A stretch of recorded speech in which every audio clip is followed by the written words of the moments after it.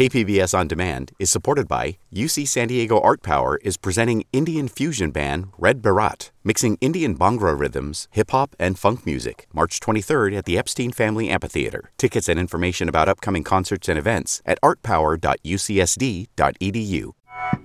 A first-in-the-nation switch. California moves from pandemic to endemic. We're taking the lessons learned, and we're leaning into the future. I'm Maureen Cavanaugh. This is KPBS Midday Edition.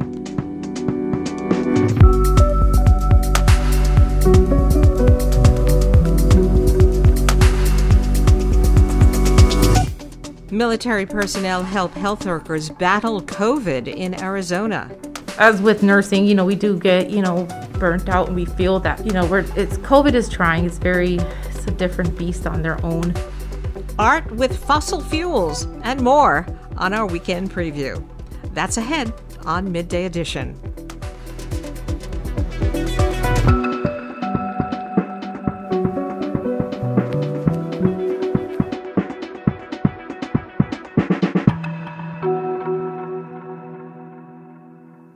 KPBS On Demand is supported by the University of San Diego, offering professional and continuing education courses in the areas of business, education, healthcare, and engineering. For enrollment opportunities, visit pce.sandiego.edu. California has embarked on an effort to live with COVID-19.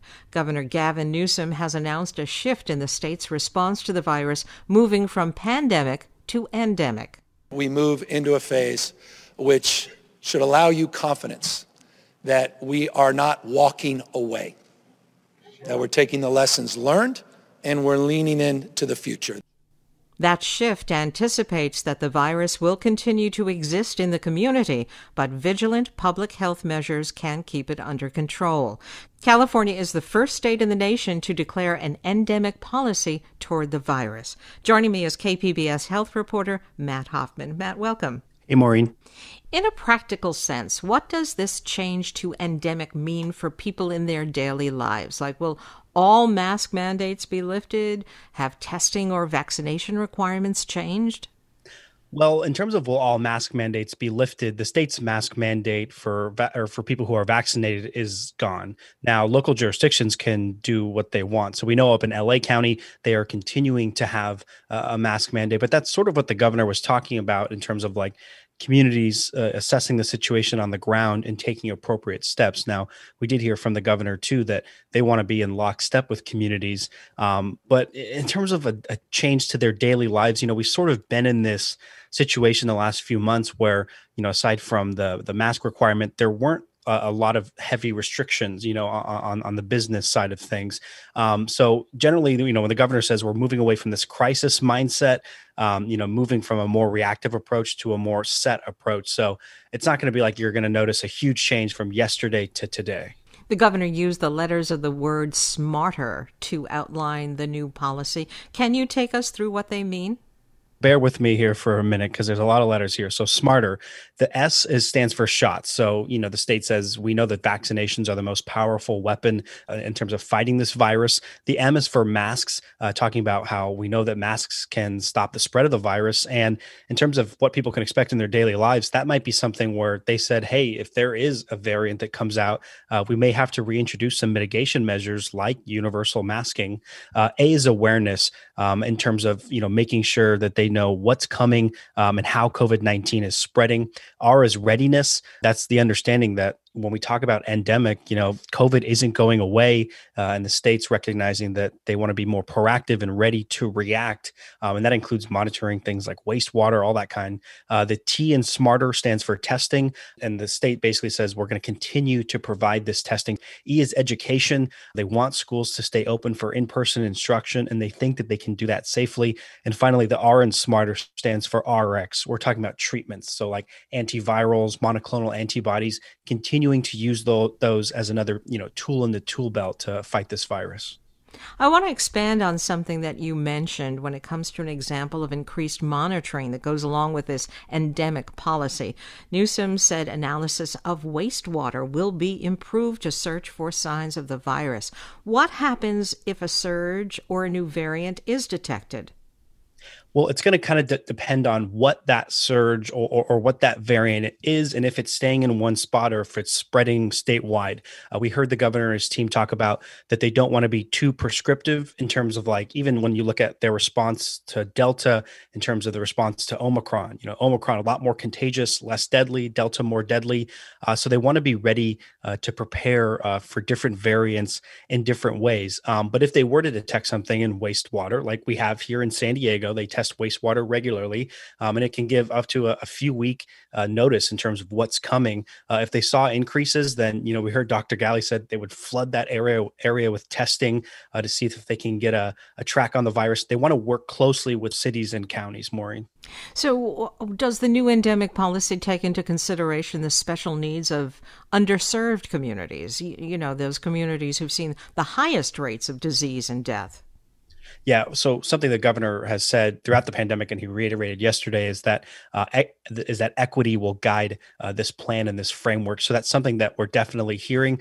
Even when he talks about the S and smarter shots, that we need to get boosters out there for people. There's kind of been a low uptake for boosters. We are seeing generally, some of that older population, the more vulnerable, are the ones that are going out there and getting that. But making sure that even the booster distribution is equitable. So something that's definitely top of mind for the administration. What's been the reaction of San Diego officials to the governor's endemic policy? We had a chance to talk with County Supervisor and Board Chair Nathan Fletcher. He also chairs the county's COVID-19 subcommittee, kind of been, one of the front men in terms of the county. He says he thinks that we're at a point now where we can safely and responsibly be aware and recognize that COVID is going to stay here with us, but that state of crisis, that we don't need to be there anymore. He also touched on restrictions for businesses, which the state hinted at likely won't be super, super restrictive like we saw early on. The probability to see any restrictions moving forward is highly unlikely, because again, we now have the tools, they're readily available. Folks can access a vaccine, a booster, our hospitals have better treatments. We have some of the natural immunity that's been built up via infection, and the combination of all of that, just puts us in a very different position and situation than we've been in for the last few years. So this endemic plan doesn't seem to actually change that much on a practical level. Did the governor explain why he's chosen to make this announcement now? The governor says that California is more prepared than ever to tackle the pandemic. He talked about going back even a couple of years ago, how we didn't know hardly anything about how the virus spread, how deadly it was, what was the likelihood people could go to hospitals or overwhelm the hospital system. And he says that combined with, recently cases have been going down, the vaccination wall that we have, and not just the vaccination wall, people that have had COVID and have some of that immunity.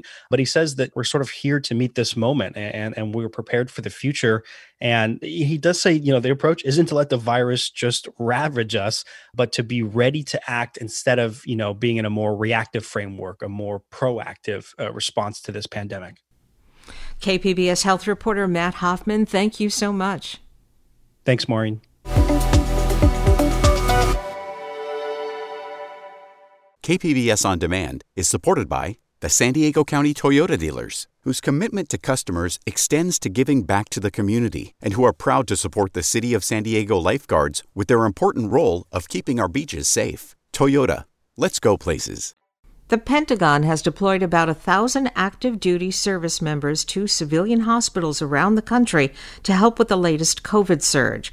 Reporter Lucy Kopp of the American Homefront Project visited a Yuma, Arizona hospital where active duty Air Force troops are working. Since the beginning of the year, Captain Farron Adams and 14 other military personnel have called Yuma, Arizona their home away from home. We didn't know each other when we first showed up, but we've got to know each other, and you become family really quick. Adams, a clinical nurse, is part of a team of 15 who arrived in the small desert town from Eglin Air Force Base in Florida. They got here just 48 hours after they were tasked with an unusual deployment for active duty military troops, a COVID relief mission. Since then, they've been working side by side with the hospital staff. Remdesivir? Have you given remdesivir? Tech Sergeant Franklin Cordone was also called for the mission. I think we had a few days turnaround to get our stuff ready, but it was like any other deployment. It comes down from the chain. My boss gets told by his boss and so on, and then eventually gets to us. While Cordone and Adams didn't expect their next deployments to send them to the American Southwest, they both said the opportunity to serve is why they signed up. And this mission isn't a far stretch from how they spend their days on base. Interestingly enough, for me specifically, I work in a ward as well, taking care of COVID patients, and myself and Captain Adams with us, we work in the same section at work in Eglin, and we take care of the same type of patients, honestly, so it's not too different for us, honestly. Nearly 600 active duty military personnel have deployed to hospitals across the country since August. Back in October, Deb Aders, the chief nursing officer at Yuma Regional Medical Center, predicted a winter surge and began applying for federal aid. The community has such a high percentage of positive COVID right now. We know within 7 to 10 days of that high number, we get admissions. To apply, Aders had to prove that the medical center had exhausted all other efforts, like using travel agency nurses, delaying elective surgeries, and maxing out the number of patients she could transfer to other hospitals. So all I've done really when I do it is I follow the process that we have to follow. You have to go through your local health department, which goes through your state department, and basically tell the need in our story. Part of Yuma's unique story, Aders says, is its geographic location and huge influx of seasonal visitors. What we have is the winter visitors who come from Canada or the northern part of the United States because it's nice and warm here. We have the migrants now this last time coming across the border. There was a lot of overwhelming migrants coming across the border.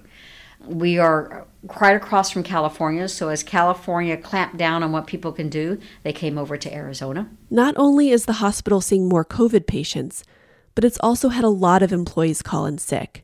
Aders says it's not unusual to have 90 hospital staff out on a single day. That's creating a huge strain on nurses. Jessica Muniz has been a relief nurse in Yuma's COVID unit since the start of the pandemic. As with nursing, we do get, burnt out, and we feel that, COVID is trying. It's a different beast on their own. So she was happy to hear that military personnel were being flown in to help her team. And we just tell them what we need done. And so it's good relief that we're feeling from that, from the military support. Aders says she applied for an extension for federal aid and got it. So for Adams and Cordone, Yuma will be home away from home for a bit longer. I'm Lucy Kopp in Yuma, Arizona. This story was produced by the American Homefront Project, a public media collaboration that reports on American military life and veterans. Funding comes from the Corporation for Public Broadcasting.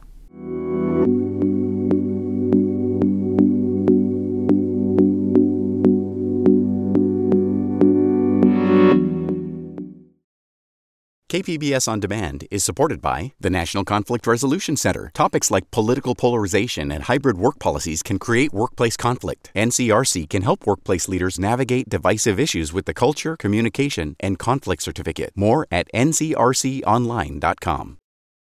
This is KPBS Midday Edition. I'm Maureen Cavanaugh. In our weekend preview, art that looks at language and the border, art that plays with fossil fuels, a new play set in a Japanese internment camp, and some live-streamed indie music.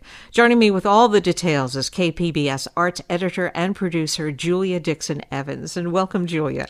Hi, Maureen. Thanks for having me. Let's start with oil painting, and this is the fossil fuel kind. Tell us about the work of the Mexico City-based conceptual artist Minerva Cuevas. Yeah, this is a new exhibition at the Institute of Contemporary Art San Diego's North Campus. That's formerly Lux Art Institute. And Minerva Cuevas has 3 connected bodies of work that she's brought to this. And they're all kind of relating to this imagined future where fossil fuels have taken over the natural world. That alone isn't all that hard to imagine, but Cuevas takes it to the extreme and kind of fantastical. One of the works is this huge mural. It has deep oranges and reds, and then the black is oil painted directly on the walls. And in the mural, there's these oil wells and those pump jacks in silhouette. And then also these hints at how animals and nature have been completely taken over. They have adapted to plastics and oil. And in another series, she takes vintage oil cans or products that promise how clean oil is. and then plants plastic flowers directly in them. And my favorite is these landscape paintings. They're usually of the ocean, and she partially dips them in thick tar. And the tar dries as it's dripping off the painting, kind of mid-ooze. And she'll have an opening reception and an artist talk tonight from 5:30 to 8:30.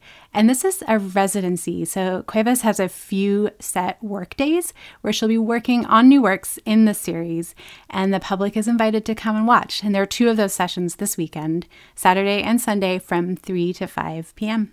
That's Dark Matter by Minerva Cuevas at ICA North in Encinitas, on view tonight through May 1st. Now to the Downtown Library. There's a new exhibition opening in their 9th floor gallery space. Tell us about Occupy Third Space 2. Yeah, this is kind of a long-range follow-up to an exhibition from 2014. That one was held at Space for Art. And this is a project from curator Sara Soleimani, and the show will be held in the Downtown Library's gallery based on the idea of the Tijuana-San Diego border being a distinct space of its own. And this exhibition, subtitled Plástica y Palabra, and focuses in on that relationship between language and visual art, particularly from the 1980s until the present, grounded in the ways that language can be a tool of colonization. And some of the artists in the show, there's Omar Pimienta, and we've recently seen his mixed media photography and poetry works. Those were on view at the former Lux Art Institute space recently. There's Cognate Collective, Marcos Ramirez-Ere, Melissa Cisneros, and so many more. And the reception Saturday evening will be out on the Dome Terrace on the library's 9th floor. It's outdoors. There's a performance from Sonidera Travesura, who are this instrumental, experimental Latin synth duo based in Tijuana. The Occupy Third Space opening reception will be Saturday from 6 to 8 p.m. at the Downtown Library, and the exhibition will be on view through May 2nd. Let's move on to the theater. New Village Arts had to push back on the opening of their production of Desert Rock Garden during the Omicron surge, but they found a new significance in tomorrow's updated opening date, which is the 80th anniversary of Executive Order 9066, the 1942 directive to create the Japanese-American internment camps during World War II. How is this connected? This play, Desert Rock Garden, it's set in 1943 in the Topaz War Relocation Center, which was one of the bigger incarceration camps in central Utah. And incarceration is actually the preferred term for these camps now for many people versus internment, which is increasingly seen as a kind of euphemism or a misleading term. But over the course of the war, Topaz held more than 11,000 people. And one of the themes of this play, Desert Rock Garden, is how this high desert environment was so harsh for the people sent there who were not used to those conditions. The majority of the residents had immigrated to San Francisco, for example. And the script follows 2 people, an elderly man and a younger girl who forge an unlikely friendship in the unlikeliest of conditions. That's Desert Rock Garden, produced by New Village Arts and performed at the Oceanside Theater Company stage, with the official opening night Saturday at 7:30 p.m. and a matinee on Sunday at 2 p.m. There's also one more low-cost preview performance tonight at 8. And finally, some music. Tell us about Rabbit Light and their live-streamed set with Radio Axiom. Yeah, Rabbit Light is a cross-border duo. And people who are familiar with the visual art scene in San Diego may know Francisco Ame as the Fronts gallery director that's in San Isidro. And he's also an experimental instrumental musician. And along with Monica Camacho on vocals, Rabbit Light is an indie art pop band with really dreamy electronics and vocals. And they've been releasing a string of singles lately, and another one is supposed to drop in just a few weeks. And they're currently at work on a new album. And they also recently collaborated with visual artist Avia Rose Ram on the art and animation for their latest video. It's for the track In Flames. And we also have that video on our website if you wanted to check it out. We were drifting away. Rabbit Light is playing a set with Radio Axiom, which is a project of Javier Vasquez. And each session includes a few performances with a DJ between sets. And in Saturday's show, it'll be John Jolly, Trio Castra, Nathan Hubbard, and Curtis Glatter performing alongside Rabbit Light. Radio Axiom is Saturday at 8 p.m. live streamed on Twitch and on social media. For details on these and more arts events, or to sign up for Julia's weekly KPBS Arts newsletter, go to kpbs.org/arts. And be sure to check with event organizers for changes or COVID protocols before heading out. I've been speaking with KPBS Arts editor and producer Julia Dixon Evans. Julia, thank you. Thank you, Maureen. Have a good weekend.